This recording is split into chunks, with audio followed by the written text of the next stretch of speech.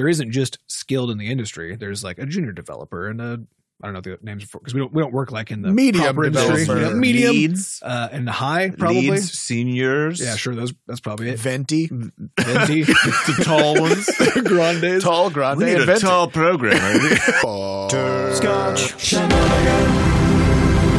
Hey everybody, welcome to episode 192 of Coffee with Butterscotch, the game dev comedy podcast, Butterscotch Shenanigans. I'm Seth, and I'm the games programmer. I'm Adam, and I made the mistake of having coffee yesterday, but not today. I'm Sam, and I just chugged a 5-hour energy. And this is a show where we talk about life, business, and working in the games industry. Today is a Fabrizi Tooth Fairy 2019. Ooh, yes, one of my favorites of the year. Yeah, Smells great, gives you money. Mm-hmm. What else could you want? Takes your teeth, though. Be careful. that's Yeah, right. but only the ones you don't need anymore. That's true. That's right.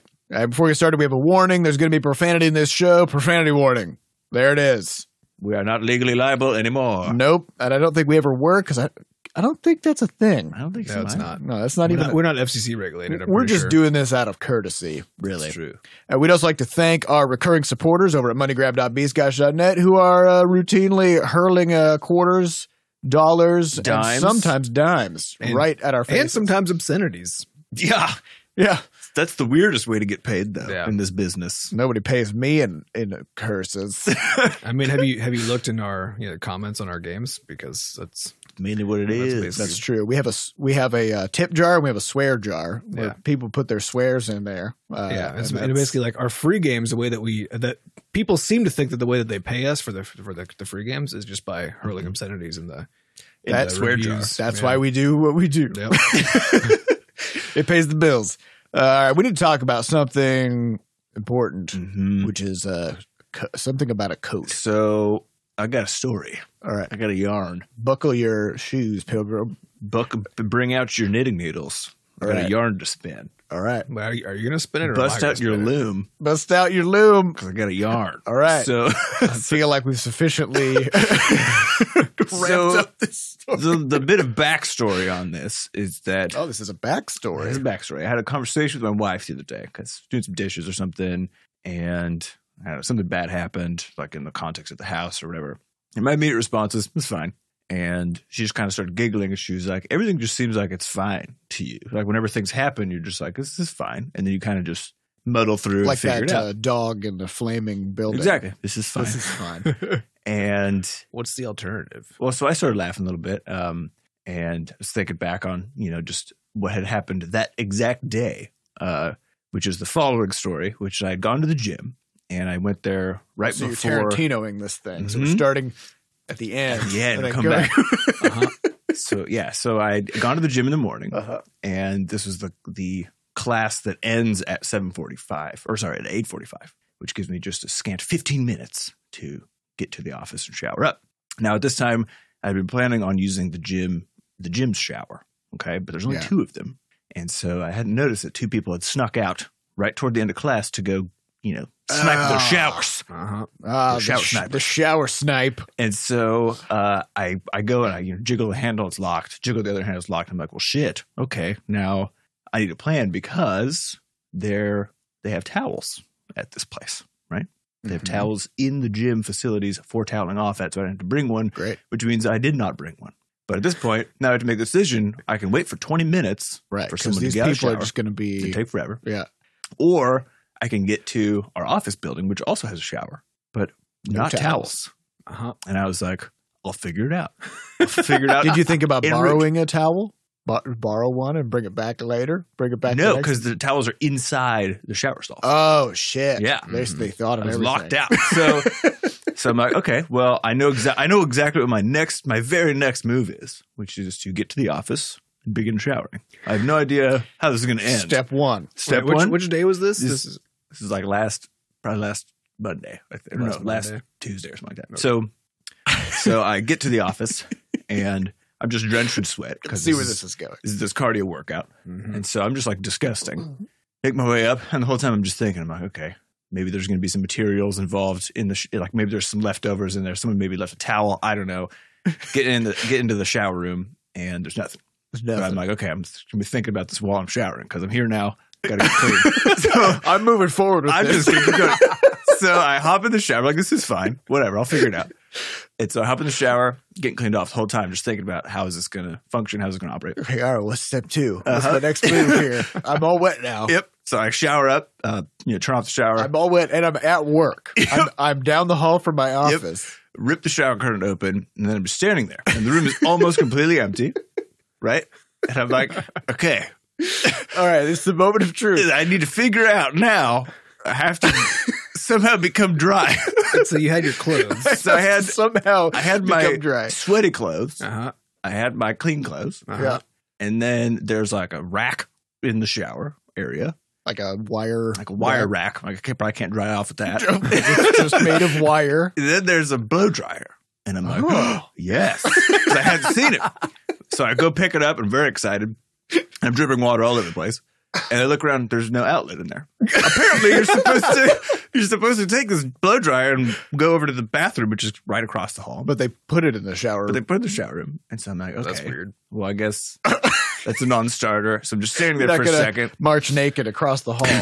Not at the work building, at least. Yeah. So I'm standing there, and then I'm like, well, I'm going to go ahead and try to just like slick this off like real fast. You got to squeegee. You do the squeegee hand, your the body. hand So I squeegee. hand squeegee. I mean, I always do a post-shower squeegee anyway. You know? I mean, that's a good way to do it. Post-shower It's a good- squeegee. It's a good move. Good band name, too. Yeah. It keeps your towel from getting super wet, you know?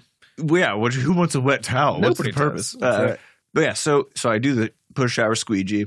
And of course, it's still just soaking wet because it turns out not super effective. Yeah, it's not actually. very effective. And especially not before you put on clothes. Like, that's not a good way to do it.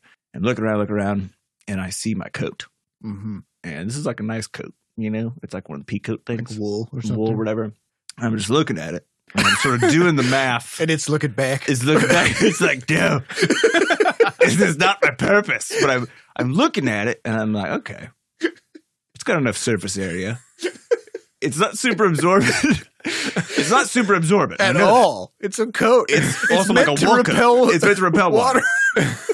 But I'm like, I'm pretty sure there's enough surface area on that if I just go for it. Just go to town on that And thing. so I'm like, okay, left arm is for my left arm and my left leg.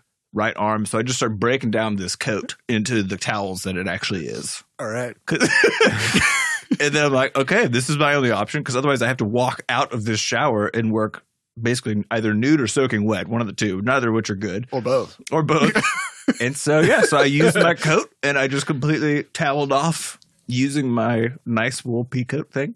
And then, But then it dried because then you were at work all day. and then I went to work and no one said a word. No one was like, hey, you definitely toweled off using your coat today. No one So knew. I've had this experience Everything was fine. where, I forgot a towel or something and I went to a gym that doesn't have towels and then I used like a shirt or something like that. Mm-hmm. But I've never gone into it already knowing that I didn't have a towel. Just thinking, This makes me think of the sort of humanity's approach to global problems. You know, Mhm. it's like because we got global warming, we got all the trash that we're piling Uh-huh. up, all this kind of stuff, and right now we're all just like, we're just going to keep doing it. Yep. We know this is bad. We know we're this gonna is have to deal real with bad, this. and we know we're going to have to deal with it. But we don't have to deal with it right now. So we'll just keep doing it, and then eventually we're going to figure it out once The it problem becomes is, a problem. well, I think that's the thing. The problem is that, the issue with human ingenuity is that you tend to almost always just find your way out of these pickles you get yourself yeah, in. we have so far. That's why we still Yeah. exist. There'll be always some way to kind of get yourself out. There's always a coat. and once we There reach may that, not always be a way, but so far there has Yeah. been. yeah, but that's the thing is once we reach a point where we have no way out, that's the way out. We're done now. Problem solved. Yeah, we did it. Mhm. We ended the earth and now it's not our problem anymore. Yeah, Somebody else's problem. Yep. So that's good. And yeah, I hope you enjoyed your yarn. That's a There you good go. story. Okay, we need to talk about studio stuff. What's in the news? Last week we talked about how all of a sudden Nintendo announced Mario Maker 2 and we were like, shit. Uh-huh. So what's coming up soon Ish. is the Levelhead Alpha. We're doing it. We're getting this in the hands of people, actual human people, and we're going to see what happens. How many people? We don't know. We don't know. Ideally, The somewhere details- between 15 and 39,000. Yeah. So kind of in that. This is similar to the toweling situation. We know it's going to happen. Yep. We're not exactly clear on the details yet. Yeah. Yeah, well, it's basically because I want as many people as possible to get our web infrastructure tested. But we also don't want a huge number of people because the whole thing might be a disaster. Yep. Because there are other things we need to test, like our feedback reporting system. So, for example, Yeah. if we have a shitload of people and then our feedback system is terrible, and then we end up creating a ton of problems for ourselves, Yep. trying to figure out how to deal with that. So So if we don't have enough people to reveal that there's a problem with the feedback system, then now we don't have a thing to fix. yeah, so it's likely that we'll do something similar to what we do with Crashlands, where we do like a smaller group for an alpha and then a larger group for a beta, kind of a thing. So that's kind of where we're angling, but it'll still probably be a sizable group. Yeah. So we sent out the Ballyhoo, and in the Ballyhoo, that's our newsletter. Mhm. In the Ballyhoo, we have information about how to sign up for the Levelhead Alpha, or rather to get into the Abs. Rumpus Abs, the anti-bug squad. And so we're going to be selecting from that group of people who have signed up. There's no guarantees. If you sign up for the Abs, we simply cannot get everybody. I think there's in already there. 3,000 people in that list Yeah. as of before we sent the ballot. Yeah, there are so strict limits on how many people we can have in this thing, and it's well under 3,000. So there's no guarantee, but we still appreciate, we still appreciate everybody. yeah, throw your signing hat up. in the ring. But I'm so excited to get it to people's hands finally. Yeah. So we need to talk about Adam basically played Levelhead for the first time, really. Yeah. Yeah, I was waiting until the campaign was in because I wanted to have the new player experience. I wanted to have the experience of unlocking content in the editor and doing all that kind of stuff. So, after I spent basically my 5-hour workday of doing my own stuff on the Rumpus side of things, and then spent the rest of the evening originally planning to just play the game. And Yep. instead, Seth and I debugged a bunch of things. Because it kept deleting his save, which Yeah. is one Which of is those. bad. That's one of those minor bugs that Mhm. we could put that off until post launch, but we thought maybe we Maybe should take just care of we're free. It's a Saturday. Well, it is one of those things too, right? It's like that was the same thing with Crashlands. There's exactly one class of bugs that makes us drop everything that I hate them. I hate them and so that, much. that class is the one that deletes people's progress. Yep. And we had these. If the game crashes, that's fine. We'll Yeah. fix That's that. fine as long as you can boot We it can back fix up that again. within Yeah. a day or two. It's basically like everything that happens is fine. If we have to come up with some wonky way to get some reverse compatibility, we can figure that out. What we can never do is retrieve somebody's 30 hours of progress that they have now lost. Freaks me out every time, especially with a game like Levelhead. Because I put up the level building with Sam video, which was a 20-minute time lapse of an hour build of a level. And yeah, you can imagine if someone spends an hour building a level, it's very different from playing a game too, because it's sort of like a creative endeavor, and you're not going to be able to there's always going to be you can't just come back in and recreate it from memory. You can't resume your progress. Exactly. If If you it can't gets just nuked. complete the same set of quests and get back Yeah. to where you were. Yep. You'd have to rebuild every block. Exactly. And so that's the stuff that just gives me the Yep. willies. I don't like it. Yeah. I don't like it at all. Yeah, so that happened. So that happened to me a bunch of times. I would make some progress and come back to main menu, and then it would get nuked, and then I would keep on playing that game. And so then after I was trying to nail it down and try to figure out what the hell was going on, but I couldn't make it happen consistently, just frequently, but not in a consistent way. So then finally I just sent Seth a direct message. It was like 7 p.m. I think, something like that. Which I was already programming some other stuff. Yeah, I anyway. figured something would be working anyway, but also I was like, this is that kind of bug. Yep. So he should probably know about this. Yeah. Also, it was becoming very difficult for me to test the campaign because Because you couldn't. I couldn't. And in particular, I wanted to go find all the secrets and do all that kind of stuff. But if every time you finally find all the secrets, They get then wiped. then it gets wiped. Then now the secrets become less tantalizing. it all becomes way less. Well, tantalizing. yeah, and I think the other weird thing about it was your wife was also playtesting alongside Yeah. you, and she had the same problem. Had the same problem, but different. Yeah. Whereas for her save was wiped one time, Mm-hmm. and then it was perfectly fine forever after that. Yep. And Adams kept wiping repeatedly Over over and and over. over again, but in a weirdly inconsistent way. So then, last night I was working on this thing. I was like, it has to be related to the online save syncing, Mm-hmm. right? And so we pinned it down. First, we thought, okay, Adam played the game like last A long time ago. April or something. Yeah, it was a long time ago. And we have rebuilt everything about Everything. how Rumpus handles. So maybe there's just some old data in there Yeah. clogging up the pipes. There's some old data in there, and most importantly, it was missing this one crucial piece of information, which is required for it to know whether things are up to date. So basically, what kept happening was Adam's game kept thinking that he was out of date, and then just replacing what he had with what the server had, which was nothing. So it just kept replacing his save. So we solved that problem. And then didn't fix it. And then Adam started a new save. It wiped it again. But then it was fine forever. Just like his wife's was. Yeah. Yep. So then I was like, I don't fucking know. So I'm looking through all the code. I have no idea. I go to bed. I'm like, all yeah. So it sent a message at Discord at 6:03 in the morning. I think is what it was. Yeah, because like I all of a sudden I just woke up at 5:20 and I was just like, wait a minute. I feel like there's something, but I didn't have any answers, so I just laid there for like 8 more minutes. And then I just flew out of bed. I was like, I got it.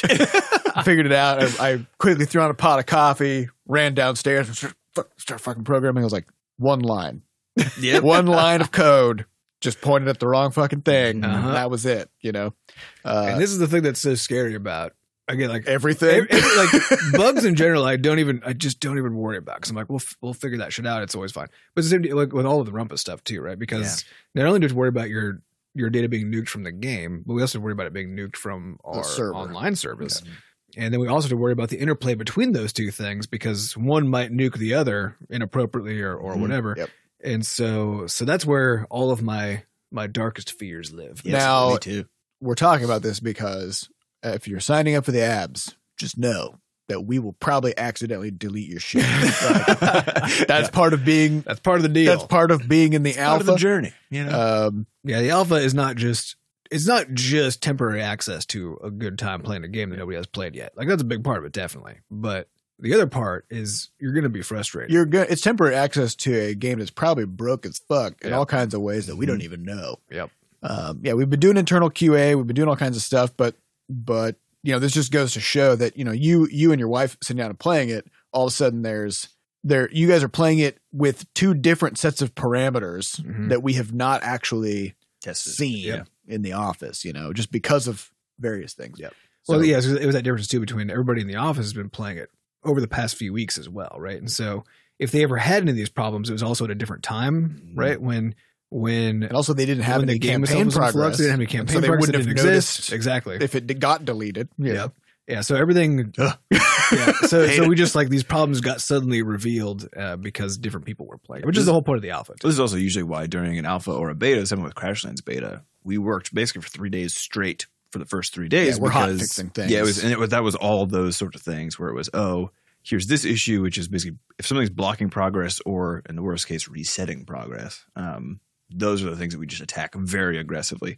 And so those first few days of any one of these is always just like it's just kind of horrifying, because you're just waiting for those to come. They're always in there. You need to wait for them to come down the pipe. Ugh. Yeah, it's a complicated machine that we have. I think Levelhead is now something like 90,000 lines of code. It's a little complicated. So there's some things in there going on. I don't even know. Let's talk about work, just the volume that we're doing. Because we had a few people in our Discord say, what's the difference between what you're doing at Crunch? Right, because we're working on Saturday. Like, I'm working at 7 p.m. on a Sunday, and then I'm suddenly working again at 5:30 a.m. today. Yep. So what is the difference? Because it sounds a lot like Crunch on the face of it. I think it does, doesn't it? It's kind of like the definition of addiction, right? Which is that there's not a line that you cross where you go from being like enjoying a thing to now being addicted to that thing, right? There's the sort of the classic sort of medical definition is basically when it starts to create problems in your life, right? The same thing with like mental illness, like all this kind of stuff, is because everything actually lives on a spectrum, right? And so we all have different degrees of any given problem or any given, whatever. But it's once that thing starts to become a negative force outside of its own sort of domain, that's when you can start classifying it as some sort of like an actual illness or an actual problem or whatever. And to me, that's kind of what Crunch is, I think that's a good way to put it. Yeah, which is, I love work. I work a lot. Right now, but when we're not under some sort of severe crunch of some sort, or some time constraint. Don't use the word. When we're not under a severe time constraint, then I work much more closer to like your normal, 50-hour work week or whatever. And once we hit some sort of a time pressure thing, then now I'm willing to put in another, 10 to 20 hours a week or whatever. But it's not, I don't do it in a way that takes away from everything else. It's not the cost of like health and sleep and because I make sure that I'm still doing those other things. And it means that I'm usually what I'm doing is actually cutting away all the stuff that like I didn't need to be doing anyway, which is mostly like watching TV and and there is a little bit of a social cost where I'm just less likely to reach out to people to be like, hey, let's hang out or anything like that. Yes. And then with my wife, I have to make sure that we're on the same page and just be like, hey, I've got this unknown length time span where I'm going to be just kind of less aware of things that need to be dealt with, at home. And I'm going to be home later than usual this whole time and so on, just so that she can now be on board so she can be mentally prepared for a slight tweak in what our relationship looks like for the next, few months or whatever. But I make sure that I still spend plenty of time with her and, we still talk every day. We still have meals together. We still do all that kind of stuff. It's just that now things are a little bit more compressed. Yeah. So I basically save all any socializing and stuff just for like post 7 p.m. because the reality is most of the time I'm not getting any quality work done past that point anyways. So, but even last week, I mean, it's, I went bowling and out with friends on Thursday night, had a movie watching party on Friday night. Didn't do anything on Saturday, thankfully. And then yesterday went and watched the Oscars at someone's house. But during the day, on both Sunday and Saturday, came to worked a bunch, hung out with my wife a bit. So like, I think that's that stealing the definition from addiction is the good way to do it. Where it's once it interferes with. Right. There's a difference between working a lot and only working. Yes. Right. Yeah. So, because I feel like I'm still able to go to the gym, like able to, run errands, help out around the house, do all that stuff. So it doesn't feel like it's taken over in a horrible way. Yeah. It is a lot, but it's not. It's a lot consuming. Yeah. And it will be a lot for a while. Yeah. For the foreseeable till future. we get this thing further along and are no longer, crap in our britches. As they say. Yeah. Also, we've started to amp up our sort of marketing efforts and our community relations. Sam made a video. Yeah. So I built a level. It's one of the campaign levels, actually, for Levelhead. Now people will know where the GR17 is. Yes. But only for that level. Secret revealed. Secret reveal. But yeah, so basically what it was just I did an hour-long video and then time-lapsed it down to 20 minutes. Which is a 3x speed, and then just went back and talked over it. So comically, because the build music is very chilled out in Levelhead, because of course you're going to hear it literally for hours while you're building levels. It makes really nice, just sort of a chilled setting, hanging out, like just building some levels. And I kind of, I tried to be a bit of a goofball with it too when I was talking about it. So I channeled some Bob Ross for it. It's been very funny. Actually, it's been received a lot better than I had anticipated. So people have been really enjoying it. And yeah, is it like a almost 200 thumbs up and then 1 thumb down? Who is that? Who is that person? Who is that? And they were there almost immediately. Yeah, they were like one of the first people to hit it. They're like, I don't want this. Yeah, I don't care about that person. Fuck that guy. So there's always that guy. But yeah, it was really fun to do. So I think actually I'll do another one of those. And we're getting to this really interesting point too, where Seth has so much programming to do that I can't, in good conscience, try to get him to put any more of my stuff in that involves him. So any more art. It's just kind of one of those like whatever's in there is probably just going to be the thing. That's where it is. For this alpha coming up. So. So I got to find other stuff to do, and one of the most productive things I could do is get other people to think about the game a lot. So, there'll hopefully be a few more of those videos coming out as we go. What do you mean? Hopefully. No promises. Who could determine if there's no way? This is much like a shower towel situation. I'll figure it out when I get there. We're in here. It's Monday. We don't know. No, we don't know. We'll figure it out. What's going to happen? And we also are doing some fun stuff with telemetry. Telemetry. So we got this Cabana thing hooked up, which I think, Adam, you talked about. I think I mentioned the elk stack. The elk stack, yeah. We talked about the elk stack. So we got this new beefy back end. Yes. Where we can essentially send a whole bunch of different pieces of data to. It's got sort of like event-driven data. Would you say Rumpus has become more sensitive in the sense it has. It can sense. It can sense more things. It's sensitive. Yep. It's got a sensitive rump. So what we've done with this is we can use this to sort of do checks on the health of different aspects of the game. And so, for example, we can we have a certain idea of, like, as people go through the campaign, how hard different levels are supposed to be, right?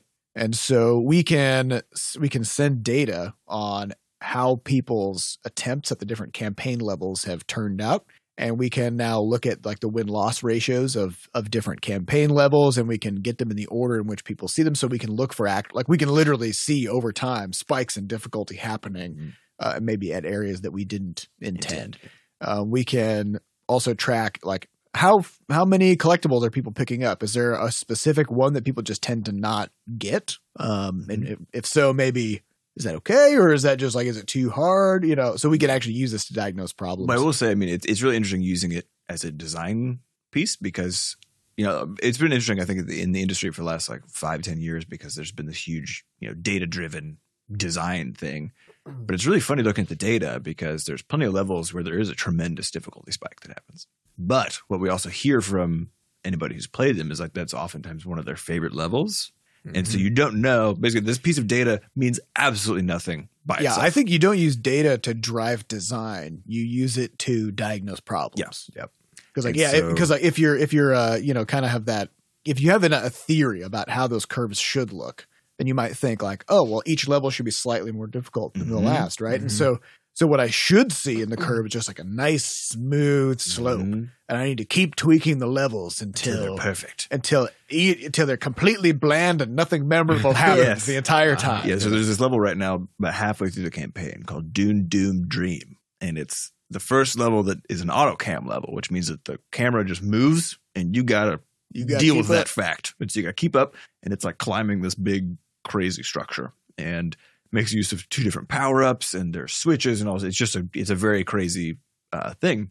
And even on the few in-person playtests I've done with it, people struggle on it tremendously. But also afterwards, they're usually like, that was really fun. That was great. And we saw it now, and using Kibana, the death ratio on that thing is very high, through the roof. It's through the roof. I think it's the hardest level in the game. Now it's like 150 to 1 or something. Yeah. So it takes a long time to beat. But again, there's another cool part about it though, because we're tracking deaths, wins, and resets, right? Because we're thinking like if a level has a high rate of people resetting, then possibly maybe a problem. There may be a problem because maybe people are getting stuck, like maybe they throw something away that they should have or whatever, right? And so we can look for those red flags. It's literally red on our marker. That level has none. Yeah. No. As people play through that level, they're just like, they never reach a point where they think like I should start over. You know. Yeah. They play it till they die. They just keep going. So it's good. A fun one. It's a good. Yeah, and interestingly, the levels that have the most plays are often the mid-range levels when it comes to how long it takes to actually beat them. Or in some cases, they're on the shorter end. People are basically dying a lot, really, really fast, like back to back. You know, I think a lot of those are also the ones that have secrets in them, though, too. Yep. Yeah, you know, so because I know I definitely found that my gameplay experience was completely driven by trying to find all the secrets. Yeah, same. Yeah, I was thinking about that because we added all these little things that you can collect, you know, and I think if we didn't have those, the campaign would be boring as fuck. Yeah, so like boring. You'd beat the level, and you're like, I beat it. Yeah. Nothing else to do, but I guess there's no point in going back. Yeah, the nice thing is because of how we handled the unlock system too, sometimes you need to have acquired those secrets to unlock stuff. And also sometimes you don't know that you would need those. And so you want all of them. It very rapidly creates a situation where you'll just replay levels until you 100% each one of them because you don't know. There was the first Eye of Gorbel level, which is a little ninja guy. Sneaky guy. Sneaky guy. So my wife played it, and then so she got done with her PlayStation and came over to watch me play for like the last like 20 minutes or something before we went to bed. And so then I got to that level, and she was like, there were 9 coins on this level that I just could not find. So she's like, I'm going to see if you can like find some extra. You know, was it the ones at the top left? I don't know. I don't remember. Wait, the ones that are like with the GR17? Yeah. No, we found those ones. Okay. But then at some point I was like sliding down a thing and went all the way to the bottom and found an extra like handful of coins, right? But I got to the end and I was still 8 coins short. So then I was like, okay, so between the two of us, we're missing like different There's sets. a Venn diagram. Yeah. and we're not sure what left out. But so then that's a huge level too. It is too, because I was like, I need to play this again to go find those fucking coins. But it was was like 9:30 and I was like, okay, because it's a big level, so I just figured I would do that on my next play. There's a couple of levels that actually just take like 7 to 10 minutes to beat. Yeah. Just straight, like even if you're there's just a lot. There's just a lot in it. Yep. Which is really fun. Which is nice. They have checkpoints, you know, and they're paced out very well. I mean, even the first one that has a bunch of secrets in it, where you have to get up and over everything. Because when I first started playing it, because there's a part that looks like you could get up there, as in like it's sort of set up as stairs, sort of, you know? And so you're looking at it, you're like, there's no way in hell I can make that jump under any circumstances, but it looks like I'm supposed to be able to, you know? So I spent a good like 5 minutes just leaping at it, trying to do things, trying to figure out what I could do.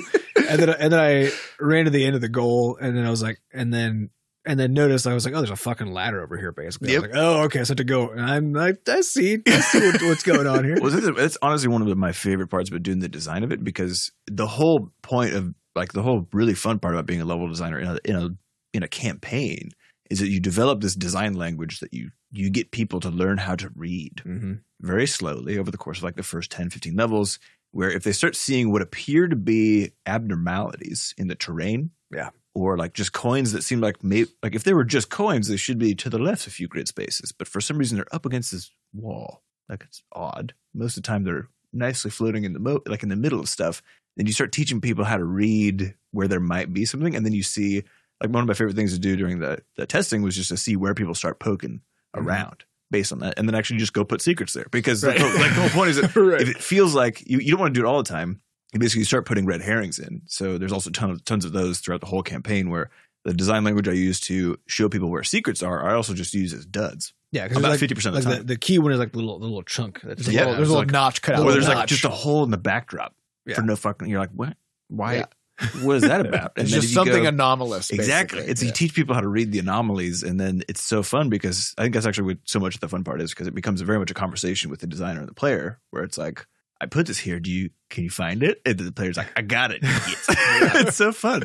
Yeah, I love it. It's pretty good. It's the game. The game is coming along very well. I'm really excited to see what people. I'm so excited. What people think about it. So, also we have one final piece of studio news, which is we have a new operations manager. We actually have for a few weeks, but she's been going through training, so she's ramping up. And it is my wife, Sampada. And she is coming from a 7-year background where she was doing HR and operations style stuff at another company.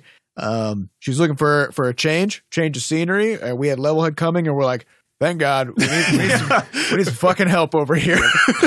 When it comes to running the business side of things, we've all been putting quite a bit of time into that aspect for the last, years, and it's very nice, but also ignoring as much of it as possible. Yes, and also just not doing our business. Yeah, we really lean hard on the can we not principle when it comes to managing the business. Yep.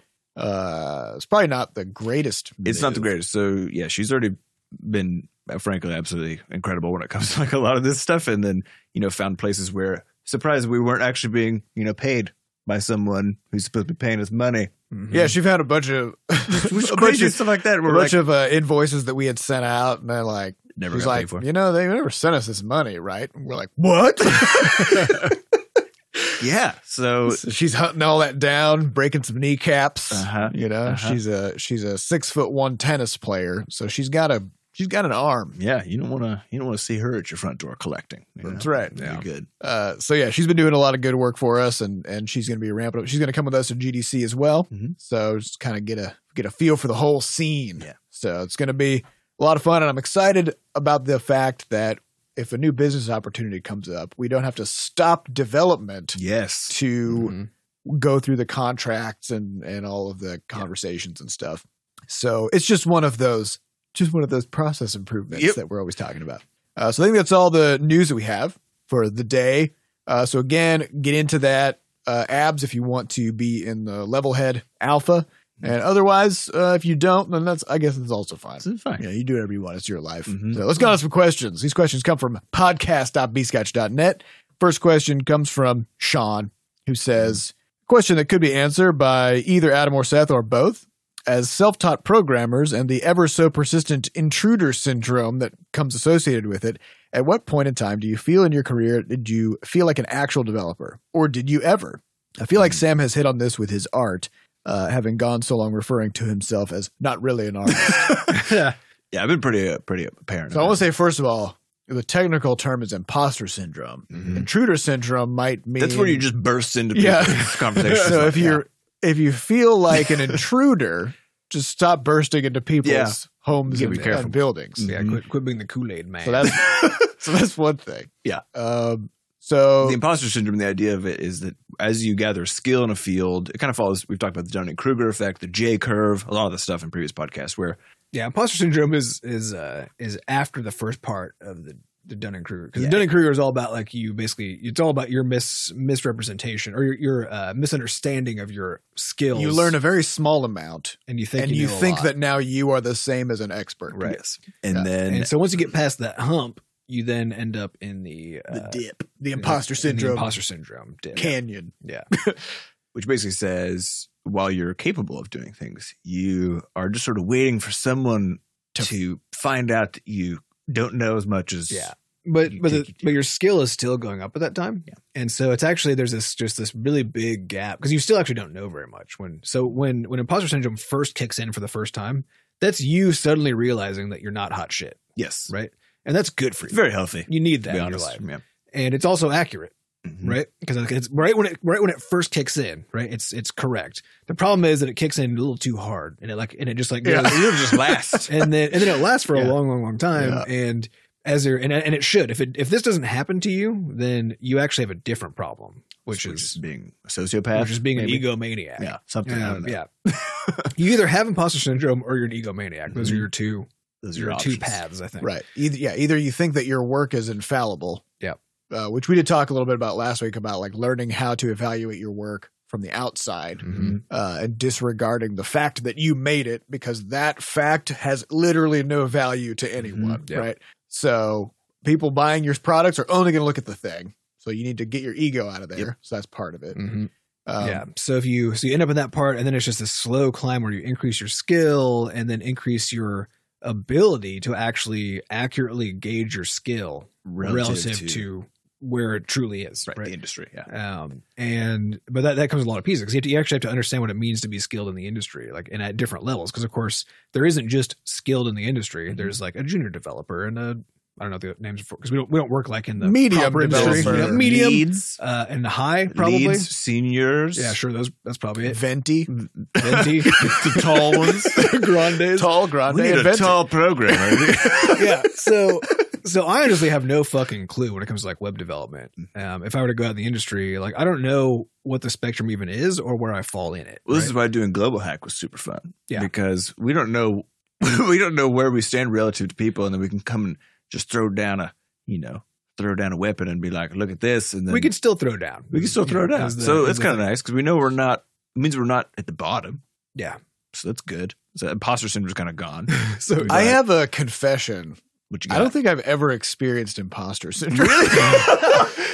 yeah, but Yeah. but have you We'll get to that. experienced the belief that everything you're doing is really good? Yeah, I've definitely been on that. I definitely hit that peak Yeah. at the beginning where I was like, "Oh my god, I'm so fucking great at this," and Mhm. later been like, "Oh, I definitely was not nearly even vaguely as great as I thought that I was." Right, Mhm. but I don't think I swung the pendulum Okay. the other so you way. you went towards the accuracy. I yeah, part, well, or at least as far as you know. I never hit a point where I felt like I was misunderstood. Where like people, where I thought that because I guess the idea of imposter syndrome is you're doing the work and you're making stuff, Mm. and some people are like, "Hey, this is pretty good," and you're sitting there thinking, "But maybe it isn't," and eventually somebody out there is going to suddenly discover that I've been like bullshitting the entire time, right? Because I always felt like I was always bullshitting, Mhm. and that's just kind of how people do things. Mm. And I So, don't, yeah, Well, so then- that's a more and I was really overconfident at first, but yeah. So you still like were on the first part of the Dunning-Kruger, right? yeah. So is a key part of imposter syndrome then the fact that you're actually trying to relate yourself to the group of people who does the same work? That's actually Yeah, that's what and then it's you about. and you have a belief that they know something that you don't, yeah. and that even though the stuff that you're producing, on the face of it looks the same in terms of quality and is like, well, that somehow they have some knowledge that you don't have, and that you're going to be found out as a but it's not fraud, just right? that either, because it's also your inability to judge the quality of your work. So it's not just like, oh, I'm making stuff that's the same quality, but I must somehow be doing a worse job anyway, right? Right. It's the literal incapability of someone basically looking at the work that they've made and being unable to realistically compare it to somebody else's work, right? Right. So that you actually can't say this work is as good as that work. All you actually will ever say is my work is worse because I made it, right? Yeah. And so that's like, I think there are lots Right. of, just like anything, there's a spectrum of imposter syndrome, right? Right. And when you get all the way away from it, you end up in like the realism phase. Sorry, when you get right in the Where you middle can of look it, at a thing you made and impartially evaluate it. Yeah. And think it's like the imposter to egomaniac. and you curve. can say like, It's like the thing if you're that in the I've middle, made- you're accurate. Right. And if you go left, you're full of yourself. And if you go right, Mm. you're undervaluing yourself. Right. So you can take the thing that you've made and set it next to like 10 other things that are out there in the market that are roughly in Yep. the same area. And you can reliably kind of pinpoint where it Where you're- falls. where you're at, you know, exactly. in terms of And we see this constantly with people who are on the other side of the curve, right? Where they make something that you just is visibly garbage, right? And then they can't understand why nobody will buy it, Yes. right. And this is so common in certain circles that it's Well, sort of it's a common trope, in you any know? kind of creative Yeah, field. yeah, it's true in Yeah. writing. It's true in everything.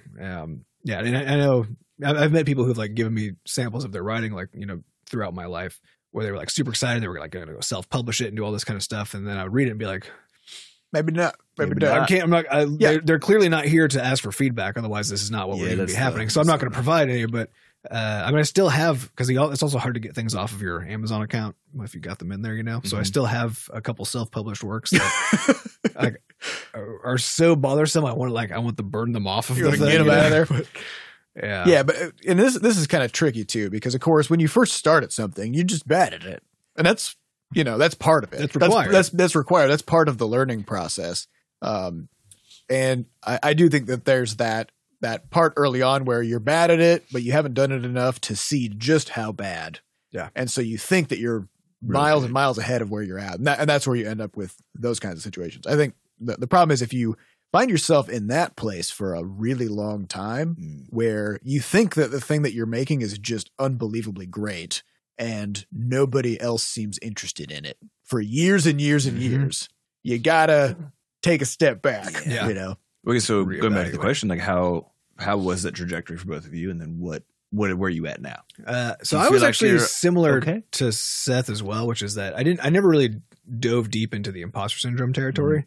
But do you feel like that's because both of you actually have had less of a relationship with sort of the industry group in a sense? No, I think actually in a lot of ways it probably would have helped because I would have had a sense of like what it means to be Mhm. good or not, right? Mhm. And I think for me it was my trajectory through life was like super focused on academia and then doing the science path and all this kind of stuff where I embraced a long time ago the idea that I didn't know anything and neither did anybody else, right? And so that allowed me to kind of pull that part of the ego thing away when I would be trying to evaluate my own work. I've been able for a long time to evaluate it on its merits, not on my merits, right? Or like what I believe the person I am and all that kind of stuff. So that if I look at something I made, I feel like I can fairly accurately judge it in the absence of the fact that I made it. And so that allowed me to be. I still like follow the curve because you can't not follow the curve. Yeah. Right? But it's a question of how high you spike and Yeah, it's how high you go and how low you go, how right? low you dip. And I felt like I did the same that early Dunning-Kruger part where you like overestimate. I definitely did that. But when I started coming down the other side and recognizing just how little I actually did know, I found it pretty easy to not reduce my own self-worth and value, et cetera, as a consequence.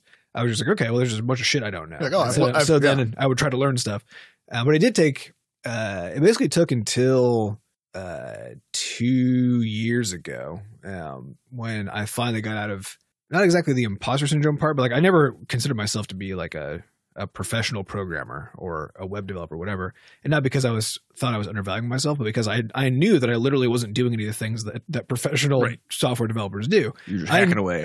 I was literally hacking, right? Mhm. And that doesn't mean I was doing a bad job, and it doesn't mean I was writing bad code. It doesn't mean any of those things, and I didn't think that it did. It just meant I was not behaving the way that I understood a professional programmer would be behaving. And so it wasn't until I started to build Rumpus and switch to a completely new stack of web tech and try to really start to deploy like true software methodologies that people like actually use out in the world, as far as I understand it, given that I don't participate in it, that I started to see myself as an actual like professional programmer. So it's basically it's less about the work output and more about the sharing of the methods to get there that made you feel. It's about actually being part of the system, right? That's what allows you to do. And that's what allows you to evaluate your work. Because if you're only hacking ever, right, then you actually can't evaluate your work, like the quality of the work itself. You can evaluate the outcome, right? And that's why it never bothered me, because I was like, I'm getting the outcomes that I want. But the way in which that I did it, I had no way to know if it was good or not. Right, because it was essentially random. It was essentially random, and there's no benchmarks to compare it to. If I look at other people's code, it looks completely different from mine because I'm not using any standards, So like, I can't, and I don't know what I do and don't know because I don't have people to bounce stuff off of, right? But once you start adopting standards and adopting ways of doing things, then now all of a sudden you're like, okay, well you actually get to start looking at the set of like shared knowledge that these people are supposed to have, given that they're in this category. We can more easily compare. And you can more easily compare because now you can like open up people's source code, for open source projects and look at the quality, look at how that's written and ask like, do I understand this? And is this how I would write it? And those sorts of questions. And that starts to allow you to just actually judge what you're doing relative to other people because it's related. It's actually oranges to oranges instead of apples to oranges. Yeah. I think the one time where I kind of bumped up against this probably is earlier in my programming career. I would meet computer science people, like people who had a master's in computer science or math or and these people could talk circles around me when it came to their understanding of algorithms and all this other data stuff, structures and everything else. Yeah, and that did bother me at the beginning, but only in the sense that I just wished that I knew what they knew. Like that was, I would hear about these things. I'm like, oh man, I wish I had, gone to school for the thing that I'm doing so that I would have that foundational knowledge instead of like flailing my way through. But at the end of the day, I was still going to work every day, making games and programming all day. And so, and getting generally good responses with the stuff that I was doing. And I was like, okay, well, I'll learn that stuff as I need to. Right. And it sucks that I don't know it, but it's also not really a problem, so it's fine. Yeah, this is fine. I think, especially with how things work now, where you can just see so many people's work just by, tooling around on Twitter or on Instagram, or whatever else, whether it's an art context or a programming context. I think it's one of those things that's really easy to forget that what you're always seeing is polished final products. And so you're not seeing the Git history exactly of all the garbage. You just can't know how fucking hard it is to actually get to that point and how many steps are involved and how many missteps are involved, I think. And I think it's kind of unfortunate because there's not enough, I think, behind the scenes on these things that let you really understand the extent to which everyone's kind of flailing through and learning as they go, whether it's programming or whatever else. And the end result, I think, is it makes it harder to pick up and stick with something in the end because you keep on seeing all these just phenomenal. It's like the Facebook problem, It is like people curate their Facebook feed to only show all the great parts of their life. Yeah, so I used to and then it makes all their friends depressed. Yeah, I used to actively avoid things like DeviantArt or ArtStation because it's so good. Seriously, if you just look at anything on ArtStation, it's just like you just pull up that front page. You're like, what the fuck? Like this is I am garbage. It is unbelievable. Genuinely and it is still the case that like a lot of the tools that I use, while in principle, if I like really dug into it, like in principle, I could figure out how it works. It's effectively magic, Yes. So I use Vue for all the front end stuff, and that shit is goddamn magic.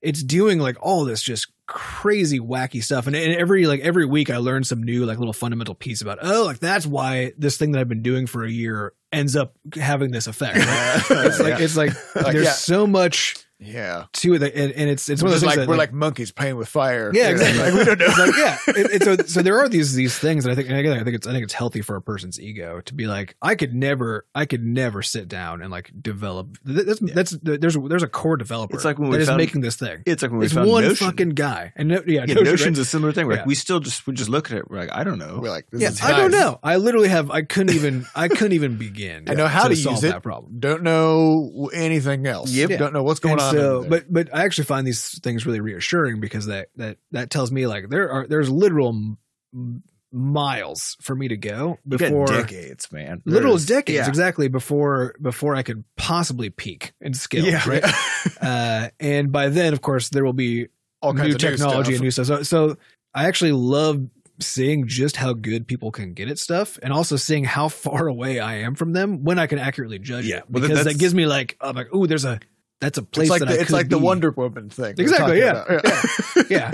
Although with Wonder Woman, since she's an actual god, so you can't ever get there. But you can You know? work toward it. Yeah, it's very inspiring, but not in a way like I'm going to do that. Well, maybe that's where you find yourself on the other side of the imposter syndrome, is where you can look at other people's work and actually be excited and interested Yeah. by it. It's like usually now, I'm it's like, excited by the fact that you couldn't even figure out how to do it. yeah. So like I actually now usually every couple of days I'll go to ArtStation and just kind of tool around just to kind of be literally just be like, inspired, whoa, basically. yeah, this is incredible. Right. And then sometimes I look at people's color palettes and I'm like, how the fuck? I'm trying to balance like 4 over here, and it's just I don't even know, and I'm so impressed. But Yeah. I have no idea how to recreate it. I'm just That's like, an interesting wow. note, though. Basically, what we're talking about is looking at stuff that is dramatically beyond your skill, so good. Yeah. and then being inspired by it, Mhm. and then Yeah. just being like, Instead "I'm of gonna thinking, keep going." Right. Yeah. Instead of getting down on yourself as a consequence and being bummed that you're not there. Yeah. So maybe that's the point where you've kind of where you've started to get past the You started to heal. Well, I think it's Yeah. because you start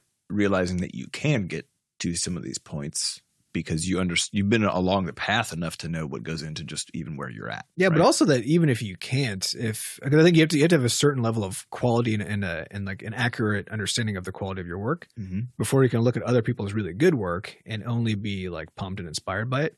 Because to me, part of it is too is the awareness that like that the level of knowledge and skill required to make something like Vue is something that I don't believe I will ever have. Mhm. I do not think I'm ever going to get there, right? And a lot of it is like I'm doing other things. I'm not even going to be trying to get there, right? But even if I did, the amount of work and like effort required to get to that level and that knowledge domain is fucking enormous. And I'm not going to make that journey, right? And instead of being like upset that there's somebody out there who's just like going to forever be far more So knowledgeable capable. and capable than I am in that domain, I just think it's fucking awesome that somebody is that capable and that they've made this awesome thing that I now get to use and enjoy. Well, maybe part of it though is that you're bringing value in a very different way. You're able to use Yeah. the tool to deliver value in a Right. different way. And so part of it, I think, is recognizing whatever it is, whatever your special mix of stuff is Yep. that you're bringing to the table. You don't just have to that's be the you. one making the game engine. Exactly. If- So but if you make a game using a game engine, like you didn't do a worse job Yeah. because you didn't also make the game engine. yeah, I think You just did something else. You just did something else. yeah, this is very much where I've gotten with the art stuff, where it's like I don't think I will ever be making stuff that is and on purpose, because the tools we use and the sort of games we use that approaches this level of visual fidelity that you see in some of these other either 2D games or just AAA games generally, which are all about these like really beautiful and intense special effects, all this stuff. My things will be getting better all the time, but they're always, and I think they will just have like a goofy, squishy sort of vibe to it. That's just the whole thing. That's That's just who what you I are. do, you know. And I think Yeah, and the thing is, like, you're perfecting that style, and it is your style, and it's one of those things that, like, at some point, very few people will be able to pull off something that looks like your work, right? And that's actually already the case. It's just that a really good artist can kind of mimic a lot of stuff, you know. But it already is the case that, like, you're now actually in that domain. You're now one of the experts. I've got my right? own style. You got your own style. And so you actually, and this is true if you're programming, this is true if you're doing anything. Like, you know, Seth's code and the way that he designs his game content has its own style. The way that I write all my code has its own style. And I've been leaning a lot more on like industry standards and stuff than probably anybody else on the team. But even still, like you can't just like say, okay, well, this is how code gets written, and then just turn around and write code exactly like some other person. Yeah, it's would, always, right? well, That's like we not talked how it about works. last week, you know, if you're making Keebler Elf cookies, you got to put your soul into it. Yeah, That's how it's good. it's all a creative enterprise, and so there's a lot of room for variation. Well, so I had this last week. We were recording. Levelhead actually is the first cutscene that was sort of made on purpose with voiceover with voice in it in the game. In the game for ever. And so I was working on that last week, and I was really nervous about it because I had to do the voice for it. And of course, you know, over the years, like I've done the voice for our trailers before, but there's always some assholes, you know, who are like, I hate this person, or, you know, this narrator's terrible, whatever. And so, and they're always, you know, something about, oh, they're trying to be someone else, whatever else. And so I was trying to figure out what this voice should be, and I was working on it, thinking about it. And then I was talking to Seth about it, and I was like, should I go for more of like this, you know, this sort of thing? And he was like, you know, just go do you, because it's going to sound like you no matter what you do.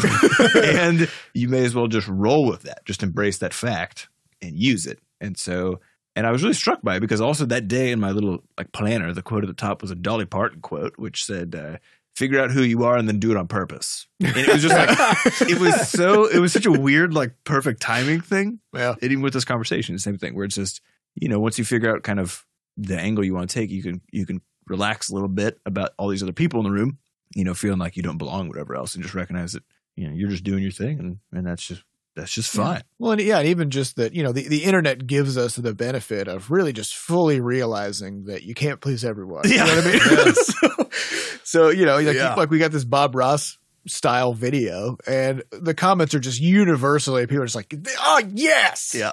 It's so great. People enjoy it. It's and fun. then there's a thumbs down. Yep. Like there's always going to be That one person. Yeah. no way around it. People just have to shit on things. It's Mhm. just, there's always that fringe. Mhm. All right. Next question comes from Potty Sitter Gamer Guy. Hey. Potty sitter gamer He's guy? he's sitting on the potty, gaming. Yeah, that makes sense. So he's probably playing maybe Crashlands or something on his phone. Yep. Can we take up a collection for Retro Banana Man NL so he can finally get his proper Banana Man license? He's been non-licensed for far too long. I think at this point it's become too much of a core part of his identity. That's Yeah. true. Yeah. Yeah, that's his brand. Yeah, so I think He's a I wouldn't non-licensed want to. Banana Man. Yeah, I think I would not want to take away that part of his identity. I'm in agreement. So I have to say no on that one. Yep. You got to be careful of doing these sorts of things for people without asking them first because, maybe. Yeah, This is kind of like you ever hear maybe about. there's a reason he doesn't have a license. Yeah, that's how he wants it to be. Mhm. You ever hear about people who win the lottery and then all these terrible things start happening to them? Mhm. And it's because they had everything set up a certain Gotta way, figure it out. Yep. and all of a sudden, boom! You just threw a wrench into their whole Mhm. life, and Or a now licenser. now what? You thought you were giving them the lottery, but instead you gave them A curse. a curse. Yeah. Mm-hmm. So let's just let Retro Banana Man find his own way, Uh-huh. Uh-huh. and And stay uncursed maybe he'll become licensed, but he needs to do it. of his own free will. Uh-huh. He needs to do it with his own gumption. Mm-hmm. Yeah. With a plan and Yeah. everything. Next question comes from Serrator. Reprise from the old shitty podcast page. This is an old question.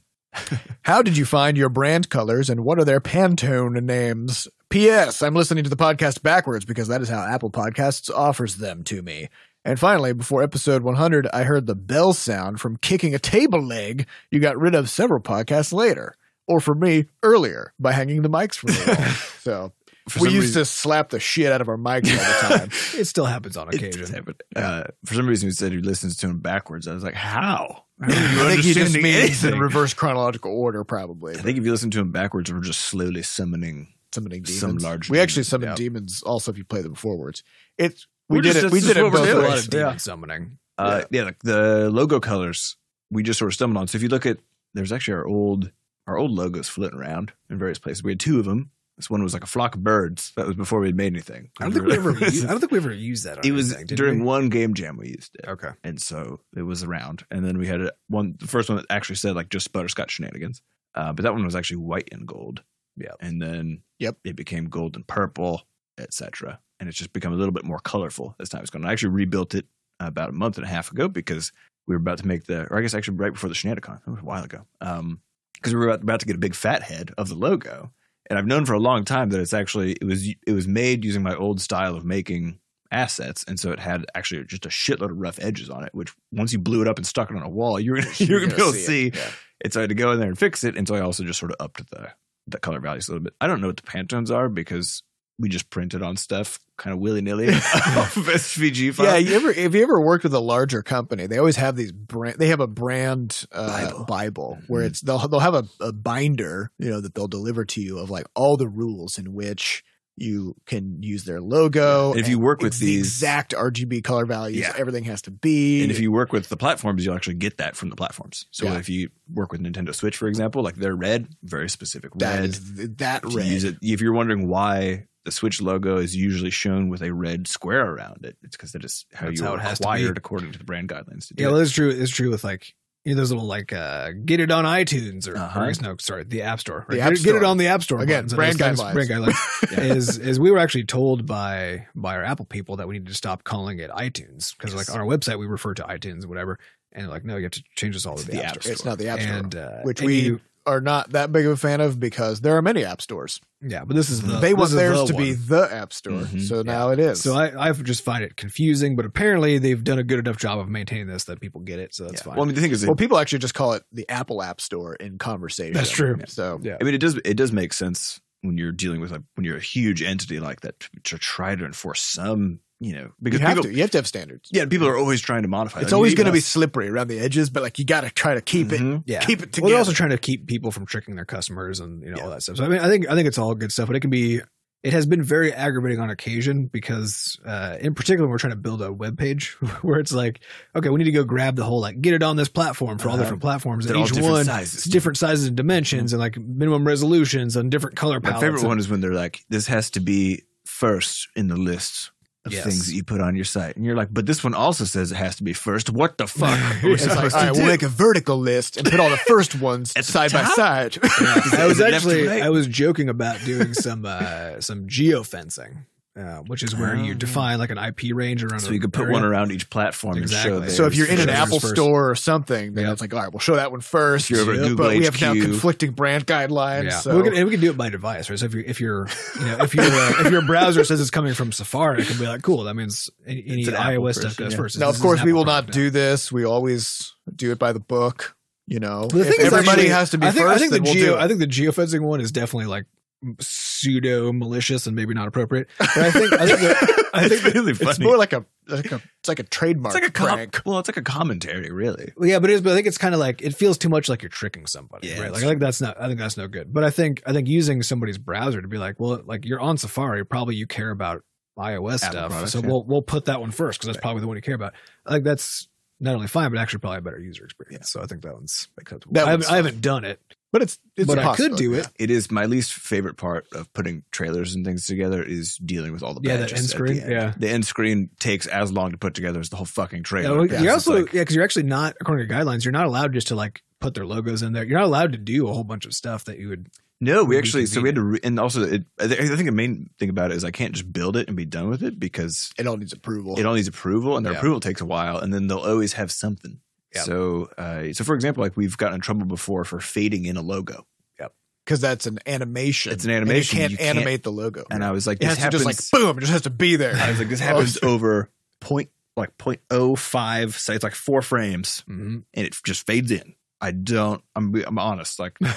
Well, what the 'cause- fuck well, is just the think problem? about it. Maybe a what bit will happen is overzealous. somebody will pause the video during that time. That's Take a true. screenshot. Now, boom. There's The a logo's picture fake. of a only partially visible logo, Mhm. which is bad for the brand. Yeah, so it's Yeah. like you'll spend 40 hours working on a trailer or something, and then you have these just infuriating Very back to back. bureaucratic. Yeah, very. moments. I think that's what Yeah. it is. Actually, it's less the badges, more the bureaucracy around. Yeah. it. All the spacing and stuff. Ugh. I don't like it. Yeah.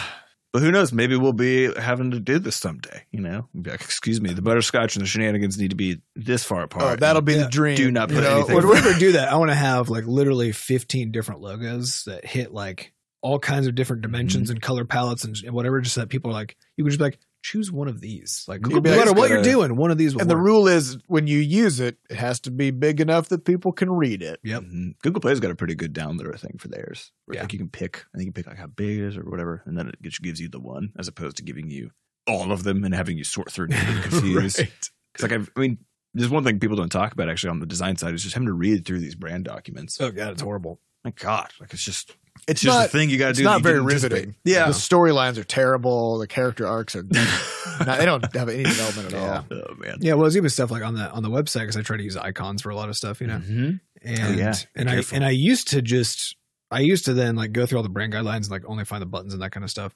And now I do that for only for one specific case, which is on a page that is trying to sell the game. Yeah. When it needs to say like get it on the store or whatever, then I still do that there.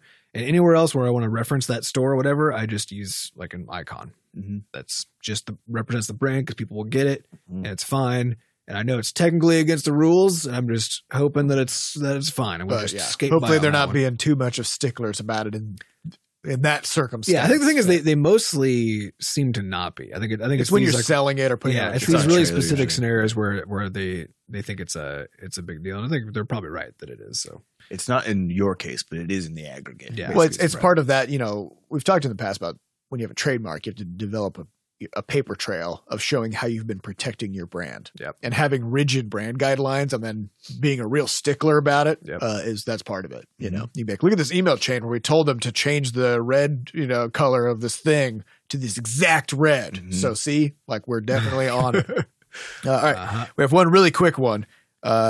One for the end of the podcast, which is Flyhoppy Axe Rampa says, would you ever consider doing a lightning round style podcast every once in a while where instead of the normal news and conversation, you answer as many questions as you could possibly answer in an hour?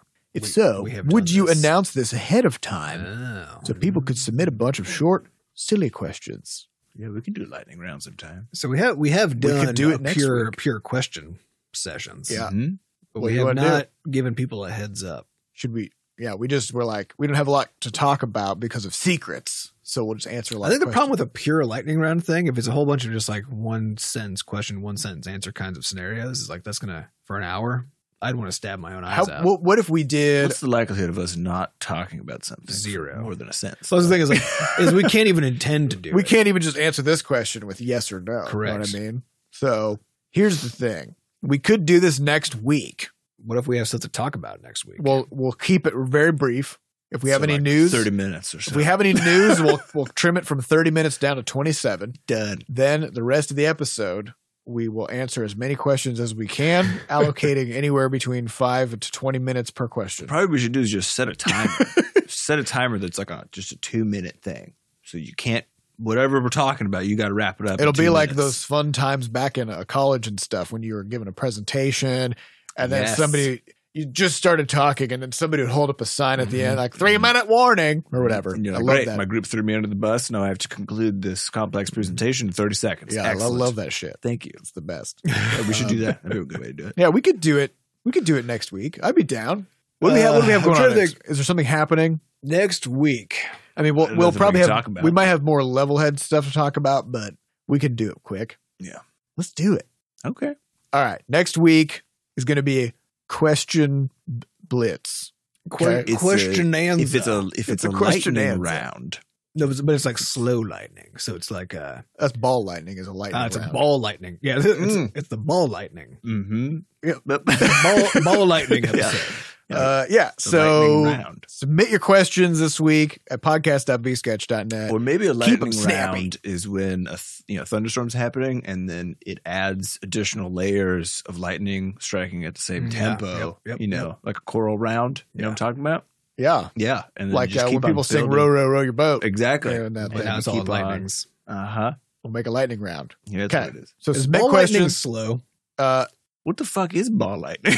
Is it literally a ball of electricity? It's a I really- ball of electricity. People have talked about it. I remember looking this up a while back. So I was like, is this real? It does exist. It doesn't is real, but people have been unable to sort of figure out what causes it. Hmm. It's hard to debug. Can it? Right, it's not reproducible. It's basically a lightning Can bug. does it roll? Like what is it? No, it just Is it in the air as a ball or is it on the ground? It's in the air. In some cases, it is moving, and in other cases, it's stationary. It lasts for a Has very it brief ever- moment, and then it goes away. Has it ever dunked through a basketball hoop? Nobody's ever dunked a ball lightning, Okay. and it's Has never. Thor dunked a ball. It's lightning? never. I mean, yeah, Probably, yeah.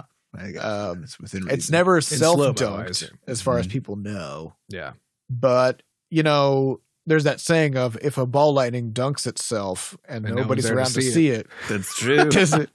did it actually dunk? Maybe it shows up sometimes ready to dunk, sees people watching, and then it's like, oh shit, it gets Oh, out. I've It's you got know? some imposter syndrome. Yeah, I can't be doing Ball this. lightning I can't is do this. basically when you accidentally sort of like walked in on a ghost playing basketball, and then they panic, and then they get the fuck out of there. And the speed with which they exit creates a ball lightning. No, they were already situation. playing with the ball. Oh, okay. Yeah, Yeah, sure. Yeah, they're, That they're too. running away with the ball now. Okay. That's why when people see the ball landing, either it stands still or it just leaves, right? Because it's like either the ghost was like, "Oh shit, Maybe And if then- I sit here, maybe they they caught me playing basketball in the living room." Yeah, or they just ran away. mm-hmm. All right, so submit questions. Podcast.bsketcher.net. Keep them. We're going to easily answer at least one question. Keep them generally brief. We're gonna go real hard on these questions. We're gonna get 6. No promises. We're gonna get up to 1 question answered next week. So up to part of one question answer. all right, so we'll do that. And that's all time we have for this week. So we'd like to thank our producer, Fat Bard, for making us sound good. Thanks to our community moderators who keep our Discord running, which is now completely buried in new people who are getting into the Levelhead Alpha. When I say buried, I mean we like almost And when you say getting into, you mean who are applying to the abs. Yeah. We crested the 500 mark. I think we almost hit the 600. Yeah, we were hit like 570 or something. Yeah. It's going to be a madhouse in there. We're going to have to figure out how to solve this problem sooner rather than later. We'll do it later. Well, actually, right now, almost everybody who comes in doesn't say anything. So currently, we don't have to solve this problem. Perfect. Just keep doing that. Just come in and lurk. To get more involved in the Butterscotch community, you can go to podcast.bscotch.net. We got merch. We got links to the community Discord where you can come and lurk. We got ways for you to donate to the podcast and also links to the podcast archives. Thank you all for listening, and we'll see you next week. Bye. Bye. Bye.